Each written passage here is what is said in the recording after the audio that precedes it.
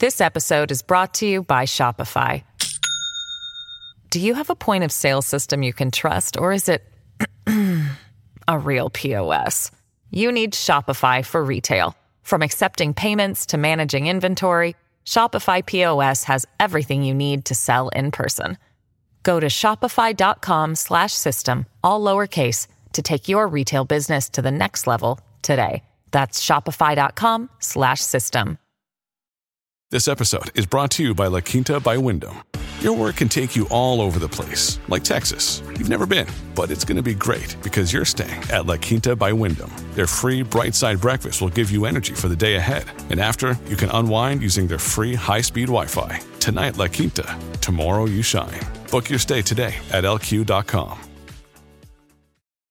At Evernorth Health Services, we believe costs shouldn't get in the way of life-changing care, and we're doing everything in our power to make it possible. Behavioral health solutions that also keep your projections at their best?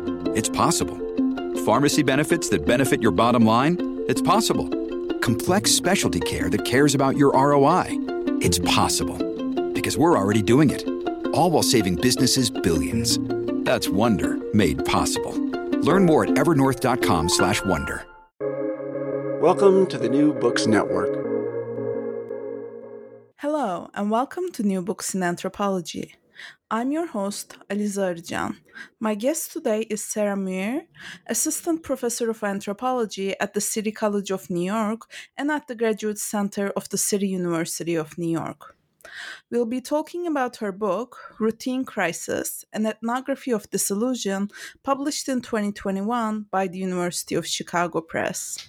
Thank you very much, Sarah, for joining us today. Thank you for having me. I'm really happy to be here. So let's start by getting to know you a little bit.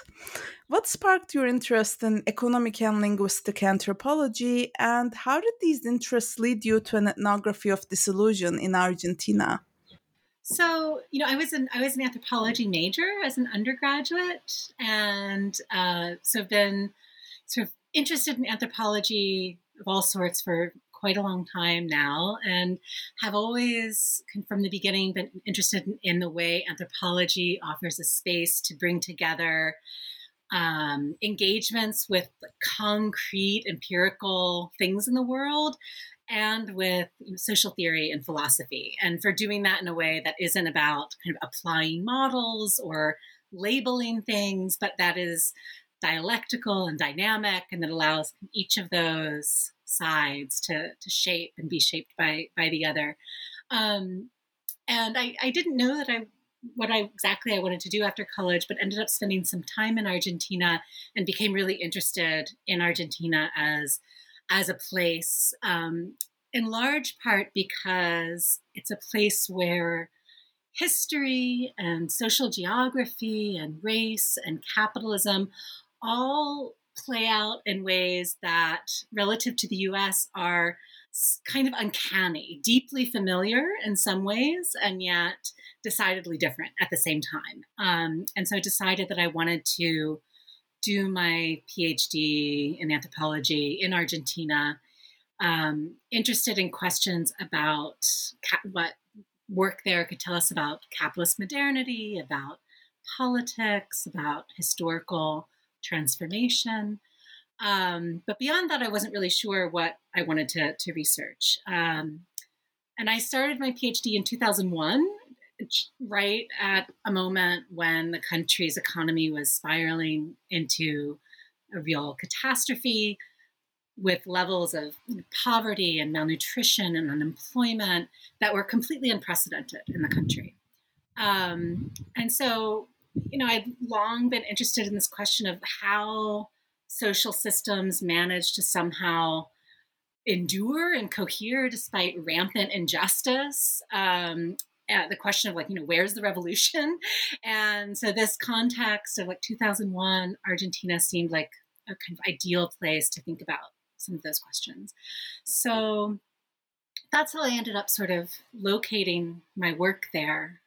And I was lucky to be studying anthropology at the University of Chicago at a time when the place was just full of conversations about these kinds of issues. And these questions and conversations were really stretching across sociocultural and linguistic anthropology. It was a moment where it was incredibly exciting intellectually to see how these two different subfields could be in deep conversation with one another, in ways that offered you as a researcher, as like a researcher in training, a really exciting, robust methodological and theoretical toolkit for thinking about issues and drawing from paradigms from both sociocultural and linguistic anthropology. And, I guess, given the kind of context, it's obvious why I ended up needing to think a lot about economic anthropology. This context in Argentina is a moment where the kind of old substantivist economic anthropological question of like, how do people materially make their livings and make their lives and make their social worlds was radically uncertain, right? It was also a moment in which the kind of more Marxian questions of capitalism in crisis, where all of these things were like obviously super relevant. And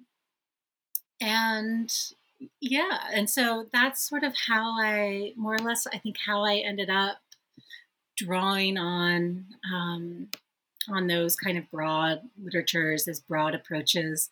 And especially, I found it just especially productive to bring linguistic anthropological approaches to questions of signification into conversation with economic anthropology, because the kind of world of linguistic anthropology that I was being introduced to at Chicago at that moment was one in which the kind of pat rote distinction between language and practice or discourse and reality was completely exploded, where those kinds of distinctions were rendered nonsensical and not analytically useful in ways that opened up just incredibly the possibility for really incredibly powerful analyses of the kinds of questions about economic and political everyday life that I wanted to think about. So yeah, does that answer your question? No, of course. And I really love how you weave together how these questions emerge from the ground up, but also through your intellectual trajectory and particular moments in the institutions where you've been. So that's very helpful. And I want to follow up on your emphasis on bringing the economic together with the linguistic. So to me, the book really stood out because routine crisis does not necessarily trace the afterword of crisis as an event, but it tracks the continual remaking of an afterword of crisis. And I borrow from you and your wonderful formulation. So what is at stake for you in this shift from afterword to afterword? Yeah. So, one of the things that I was really interested in with this project is opening up the way we think about events.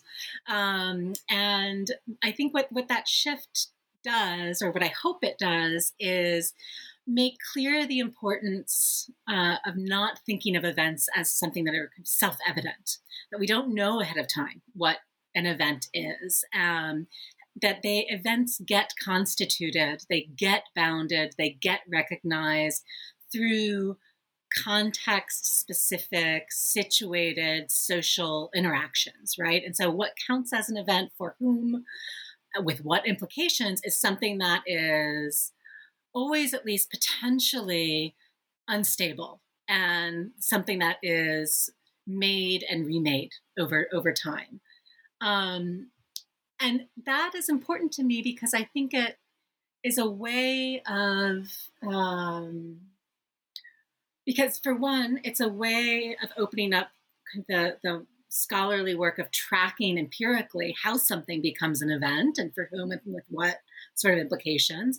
And politically, it also introduces and kind of foregrounds the fact that all of that can change over time, that the political upshot of something like a financial crisis is not ever permanently settled, that things can be recontextualized in a way that reopen up what seemed like bounded events and render them available for new political interventions, new political interpretations, new political inspirations. So that is a lot of what I wanted to kind of emphasize in that shift. And as part of that shift, wanted to emphasize the way that these processes are fully material, right? But they are material in a way that is also completely about interpretation, signification, right? That marries those kind of two dimensions of thinking about event, history, transformation that are often kind of separated in many traditions. Yeah, I think that really comes across, and maybe a little bit more on what events do politically, or reframing events in this way do politically. You really open up my eyes to negativity as a productive force, and that comes from an anthropologist who's really invested in the future and its liberatory possibilities. But you really show that negativity becomes a way to reframe events in some ways. So can you speak to how Argentinians engage the future through different forms of negativity? And maybe, what becomes of events in this case? Yeah, I mean, so I would want to be really careful in how to answer, because I don't think I can really say how Argentines in general, engage the future through different forms of negativity. Because I think, at least, the way I tried to be very careful in the book at making very, but being really careful to not overdraw the argument beyond the fact that the particular so I wanted to bound the object of study in a particular way, because I think there was something really remarkable and interesting about the way that the middle class in Buenos Aires in these years immediately following this crisis engaged with the future and experienced modes of negativity in everyday life. And so, I mean, just looking there for a moment, I thought, these are people living in a social world in which so much had been destroyed, right? In which futures had been so radically foreshortened, in which the question of even how to constitute the present was so, radically uncertain and anxiety-inducing. And, in some ways and from some perspectives, there was a liberatory potential to that uncertainty, right? To the fact that so much had been destroyed, that there was a sense that there are new future horizons that maybe we can catch a glimmer of, or that we can build. So there's a way in which this was a place and a moment in which that kind of negativity, that kind of destruction did seem to open up the possibility for experiments like barter clubs and neighborhood assemblies and reclaimed factories and political, protest movements. And at the same time, it was very interesting and sobering to see that for most people, those experiments seem to peter out very quickly, and people seem to lose that sense of a more expansive, open-ended set of possibilities very, very quickly. And so, as I was trying to kind of think about these things, I became really deeply indebted to Nancy Munn's work on value in Gawa. And she has this what I found to just be a very, very helpful formulation for thinking about the relationship between negativity and productivity as a kind of ongoing dialectic in social life, on the one hand, and on the other hand, of trying to carve out a space for really acknowledging and reckoning analytically with what she calls radical negativity. And she describes radical negativity as dynamics in which society kind of consumes itself, destroys itself from the inside out, a kind of negativity that escapes this dialectic of the productive and the negative, but is sort of self-cannibalizing. And I found that really provocative and really helpful as something to hold on to as I was thinking about things in this very different context and, this very different political economy, very different historical moment, very different social and cultural context, but still it seemed really, really useful to me. And it, I've along the way come to think that there's something that approach to radical negativity that Munn develops is something that has a lot in common with, James Siegel's rather Derridian approach to witch hunts in East Java, for example, to work by people like Adorno, but also others in the Frankfurt School who are trying to figure out how you make sense of, the kind of spectacular and libidinal violence of fascism and of World War, and others too. And so this is something that I found, ironically, very productive to think with.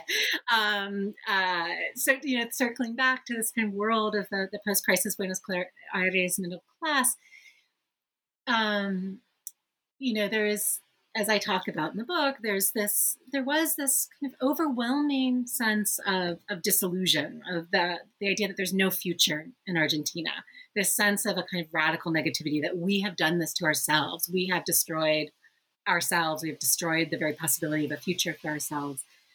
And I wanted to find a way to do justice to that viscerally felt experience, and also to unearth the ways that I think that experience tended to undercut and paralyze even the most diligent attempts to seize the openings that this crisis had created, tended to undercut the sense that one might be able to build a better, more just future, right, out of this rubble. So I tried to kind of somehow find a way to hold those things together on the page, even though they pull in somewhat different, maybe even contradictory directions. Because that's kind of what, at the end of the day, what I think I saw ethnographically in that time and place. And, I get people often ask me about the kind of what has unfolded since then. And I think there are many, many different dynamics in terms of futurity and disillusion and hope and negativity and radical negativity that aren't present at all in the book, because I don't think they were at least readily available at the moment that the book is about, that I think I would have to revisit and take I think I would need to revisit and think through much more carefully how my analysis would change were I, to go back to the question of event, were I to expand the boundedness of the object of study and think about not just this post-crisis period of 2003 to 2007, but a much longer, say, 20-year arc that I now have, that I think I'm kind of now needing to do, right? To kind of write a different book that's about the 20-year arc that would throw open these questions in new kinds of ways. And I'm not sure yet the answer to that and how I would do that, but it's something I'm increasingly feeling I need to do and that I should do.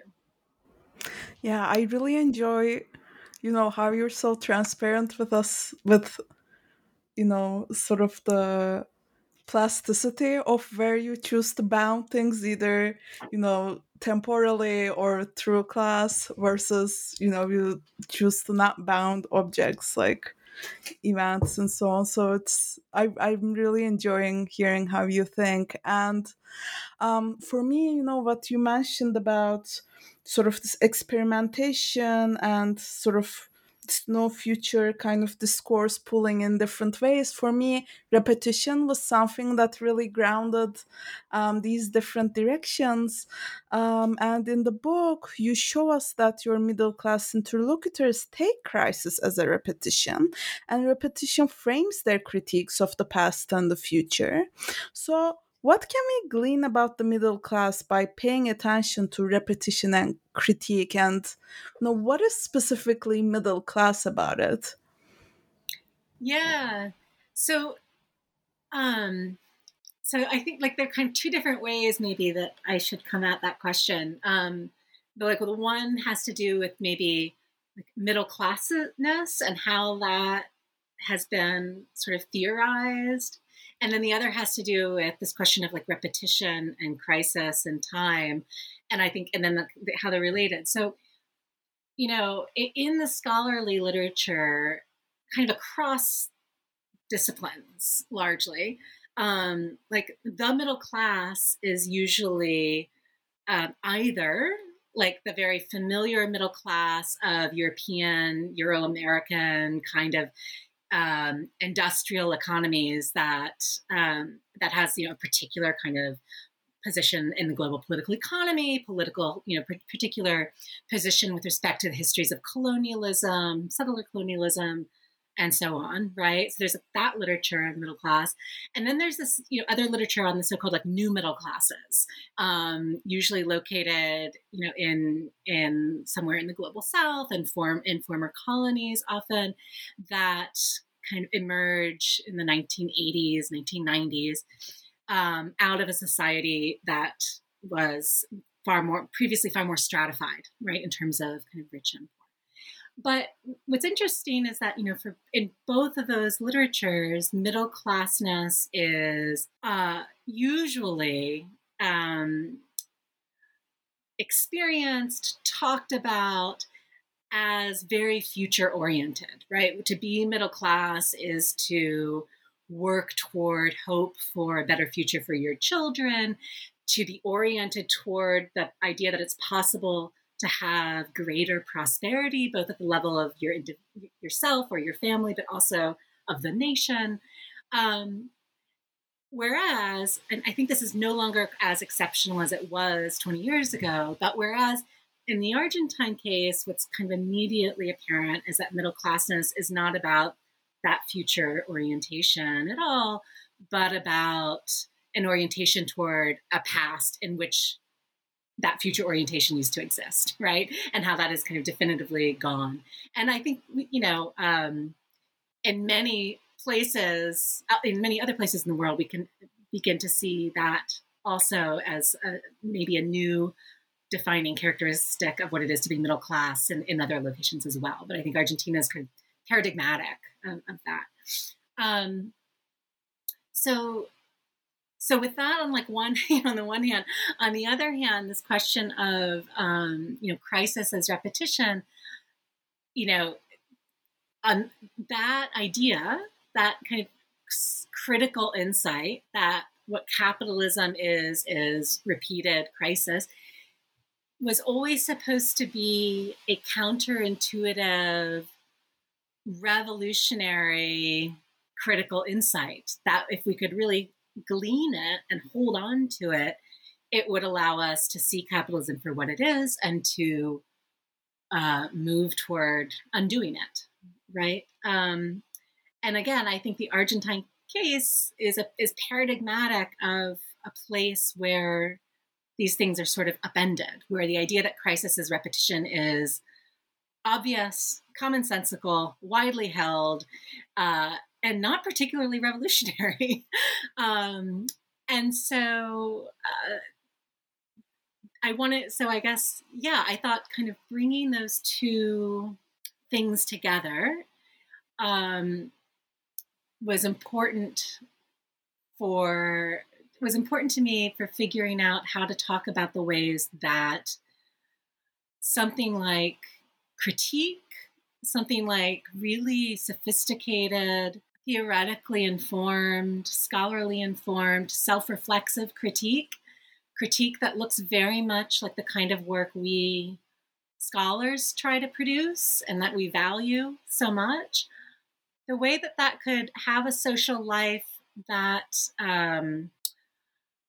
that did not kind of empower people or spur the imagination toward new kinds of futures again, but was a kind of critical practice, a kind of discursive practice that often ended up as an alibi, to function as an alibi, to function as a reason for not reimagining how we distribute resources, for example, or reimagining the way we structure a political system, for example, because it can be a mode of critique that in certain circumstances produces such a profound sense of disillusion and of faded, inescapable, the inescapable machinery of capitalism or something. And so in that context, and I think about this a lot too in our own context of like roughly middle class academic life. In that context, I think that this mode of critique, which is not to say all modes of critique, but this mode of critique can paradoxically reinscribe middle class distinction, reinscribe the very forms of hierarchy that we are lamenting and critiquing, rather than supply the kinds of insights that we would need to actually undo them. This episode is brought to you by Shopify. Do you have a point of sale system you can trust, or is it a real POS? You need Shopify for retail. From accepting payments to managing inventory, Shopify POS has everything you need to sell in person. Go to shopify.com/system, all lowercase, to take your retail business to the next level today. That's shopify.com/system. Ryan Reynolds here from Mint Mobile. With the price of just about everything going up during inflation, we thought we'd bring our prices down. So to help us, we brought in a reverse auctioneer, which is apparently a thing. Mint Mobile Unlimited Premium Wireless. How to get 30, 30, bit to get 30, bit to get 20, 20, 20, bit to get 20, 20, bit to get 15, 15, 15, 15, just $15 a month? Sold! Give it a try at mintmobile.com/switch. $45 up front for 3 months plus taxes and fees. Promo rate for new customers for limited time. Unlimited more than 40 gigabytes per month. Slows full terms at mintmobile.com. Yeah, I really appreciate, you both framing how you think through the book so nicely, but also bringing it back to maybe closer to home. So I really appreciated that. And, your insightful thinking about critique comes from the meticulous attention you pay to what people say and the words they use. And this made me curious about the role of listening and conversing. I feel like, to write such a book, things like listening or speaking take on a different role, maybe more so than another kind of book project.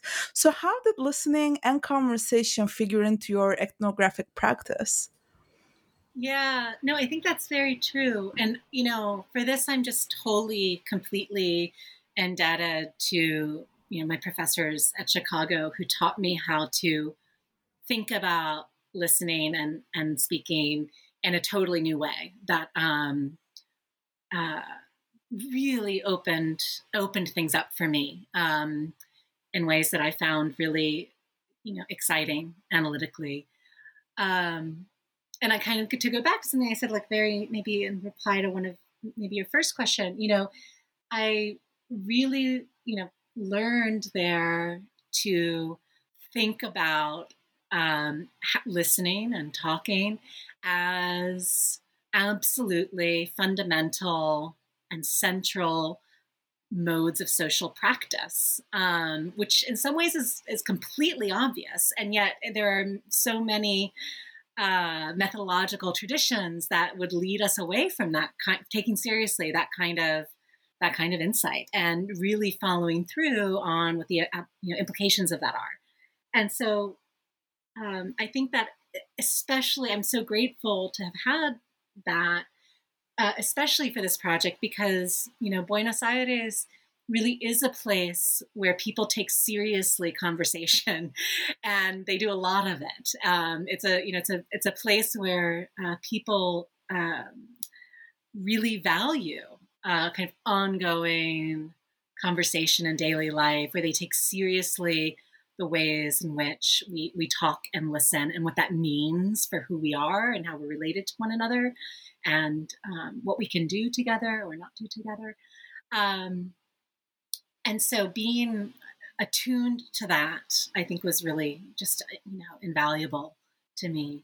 And so I guess, like, from the beginning of the actual ethnographic research, I was kind of primed to be paying very close attention, both to how people talk and listen to one another, and also to me, and how the ways I talk and listen, are part and parcel of the ethnographic object that I'm describing and analyzing, right? Because, yes, sometimes I write about or analyze about something I overheard where I'm not really a participant, right? Like an argument, in public or something. But many of the times what I'm writing about is an interaction that is co-constructed, right? Between me and someone I'm talking to or interacting with. And really it being as finely attuned as possible to how that dialogic interaction unfolded over time, and how seemingly tiny or trivial components of it helped do a lot of work in nailing down what is it that we just did together? What is it that was just said? Or what is it that, our relationship just became? Or, how is it that I just became, a token of the United States? Or how is it that the person I'm speaking to just rendered themselves, a kind of the paradigmatic example of Argentineness or something, right? So working to pay attention to those kinds of things, I found incredibly helpful. I don't know. I can't imagine what the research or what the book would have looked like if I hadn't been lucky enough to have that kind of training. It would have been really different. Yeah, it would have been really different. I don't know. I can't think my way out of or prior to the way that really transformed the way I think about things and the way I do anthropology. So. Yeah, of course. And on that note, this might come across as odd, but I also love the appendix. So I'm so glad. I know. I know, and this will sound kind of weird, but yeah, in the appendix you provide us with transcripts, and you really draw our attention to what words people emphasize, where people pause, how people say things, and so on. So can you tell us about the methodological choice to include not just what people say, but how people say things? Yeah. So this is, of course, not something I invented, right? Linguistic anthropologists have always made certain that their work has transcripts, because, a transcript doesn't capture, no mode of transcribing captures everything about an interaction, right? But putting, and then figuring out what you want to include and what you don't in a transcript is, of course, complicated methodological decision that, one could always have done differently. But regardless of what one includes in the transcript, having a transcript available for the reader who is so inclined, I think, does a couple of things. Like, one, for the reader who wants to, it gives them the chance to really go back and track in more detail what I'm asserting happened, and to maybe question, did that really happen or not? And to see in the kind of material transcript to see what it can otherwise, in one's description of it, what can otherwise seem rather, sometimes unconvincing or sometimes rather abstract, to be able to see it unfold in more detail than one can when it's sort of described in analytic prose. And so I wanted to be able to do that and to be able to offer that additional kind of window onto some of my ethnographic material. But I also, it was really important to me to write this book in a way that would be legible to folks who don't have a background in linguistic anthropology, because I think very often linguistic anthropology has a reputation for being really impenetrable. There's often a lot of, technical vocabulary that we use to describe things. And so I tried to move as much of that as I could into just pointing toward it in footnotes and and put the transcript as an appendix, because I know that not every reader wants to wade through that. And so I tried to sort of split the difference of both speaking to my linguistic anthropological colleagues, but also speaking to my colleagues who are not as familiar with those approaches, that terminology, with how to read transcripts or what have you. So to somehow kind of contain both of those possibilities in the book. So that's why I really wanted the appendix, but I also put it like as an appendix and not in the chapter itself. Yeah, as someone who's not as familiar with linguistic anthropology, I think that really worked. So I really enjoyed the appendix and the footnotes. Something else that I appreciated in the book was your attunement to not just what people say, but what they do during everyday encounters. And with that, I specifically have in mind the part about the line at hypermercados and how people wade through them.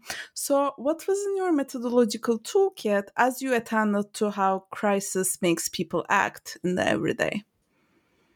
I don't know how satisfying an answer this will be, but I think, to be honest, more than anything else, my way of kind of gathering. So, I did not have in this research project like a single field site, right? I really analyze material drawn from lots of different encounters across the cityscape with lots of different kinds of people, lots of different, genres and modes and registers and so on. And I guess the way, like methodologically, I chose those is not by having ahead of time a set of sites or social types or genres of discourse or what have you that I wanted to analyze, but instead to attend to, no matter where it popped up, the ways in which people were orienting themselves to crisis, or decidedly not orienting themselves to crisis. So that became the trigger for whether something seemed like it was speaking to the research questions that I was pursuing or not so much, whether something was sort of receding into the background as an interaction. And so really, trying to be really careful to pick up on the signs of that orientation, whether it came through something explicit like, we're always in crisis, or some commentary, or something very much more implicit that might be even, embodied or worn on, in the clothes, or evident in the choice of one brand of yogurt or another, right? So I try, whether explicit or implicit or discursive or bodily or whatever, that it was the sort of what I tried to follow. So I didn't know ahead of time necessarily if going to the supermarket that day was going to be just, getting my olive oil and my tomatoes, or if it was going to be like what ended up becoming like a really like important moment for me in the book. Right. So I guess in that sense, it's in some ways a kind of very old fashioned ethnographic methodology, right? Where you don't necessarily know your variables ahead of time, and just try to be alive to what people are indicating is important, however they're indicating that. I don't know. Yeah. Yeah, of course. And I think in some ways, to me, it's the beauty of ethnography that's kind of remaining open. So we've been talking about different orientations to the future, and I thought it might be fitting to end this conversation by discussing what the future holds for you. So, what is next for you? What are you researching, reading, teaching next? It's always so terrifying to talk about what you're working on. Almost as terrifying as like talking about what you've published. I don't know which is worse. I am trying to work on a project now that will likely incorporate some material that I gathered from the 4-year period that the book is about, but that is mostly, to the extent that it does, will be situating that within this like longer 20-some year arc, again in Buenos Aires, in a kind of middle-class social world, to think about, to revisit some questions that, as I kind of indicated earlier, I think I stand behind my analysis of that time, but that I think look differently within this kind of longer historical arc. And specifically to think about the social life, the political life of economic numbers. So I'm kind of taking as my object of observation the ways things like, say, inflation rates get talked about in everyday life, get plopped down in a Twitter meme or in a political argument about the elections or in a family conversation about, how to spend money. So the social life of these different kinds of economic numbers that I think play such a huge role in everyday life in Argentina and Buenos Aires because of the political economic dynamics that are particular to that place. But that maybe also hopefully sheds some light on some of these broader questions and themes that we've all already been discussing, about futurity and historical sensibilities. And that hopefully also says something to, more comparatively, to the role that numbers and metrics play in everyday life, beyond, my specific field site. So, there's been so much good work in like science and technology studies on the production of metrics and numbers of measurements of various kinds. And so I'm kind of trying to, draw on that and think about these things as they circulate in far more kind of banal contexts. And one thing I keep coming back to kind of along those lines is just thinking about how, I don't know about you, but like during the kind of height of the pandemic, every day I would open my computer and go to the news and see like, what were the numbers in my county, in the next county, in my grandmother's county? What was the difference day over day? What was the percentage? All of these things played such a big role, I think, in a lot of our lives and the ways we made like everyday decisions. Like, do I go to the grocery store? Do I not? Do I mask? Do I not? Do I think it's okay to send my kid to school or not? So anyway, just thinking about what numbers like this are doing and how we relate to them and how they come to take on the significance that they do and how that shapes public discourse and politics and things like that. So I'm hoping that that's what I'm working toward. Yeah, that is so exciting. And hopefully when that book is out, we can have you back in the podcast. But for now, thank you very much, Sarah, for joining us and for your insights. Oh, thank you so much, Elisa. It's been really, really fun. I'm so honored. Thank you. I'm your host, Aliza Arıcan. This discussion of Routine Crisis, an ethnography of disillusion, published by the University of Chicago Press in 2021, is brought to you by the New Books Network. Thank you for listening.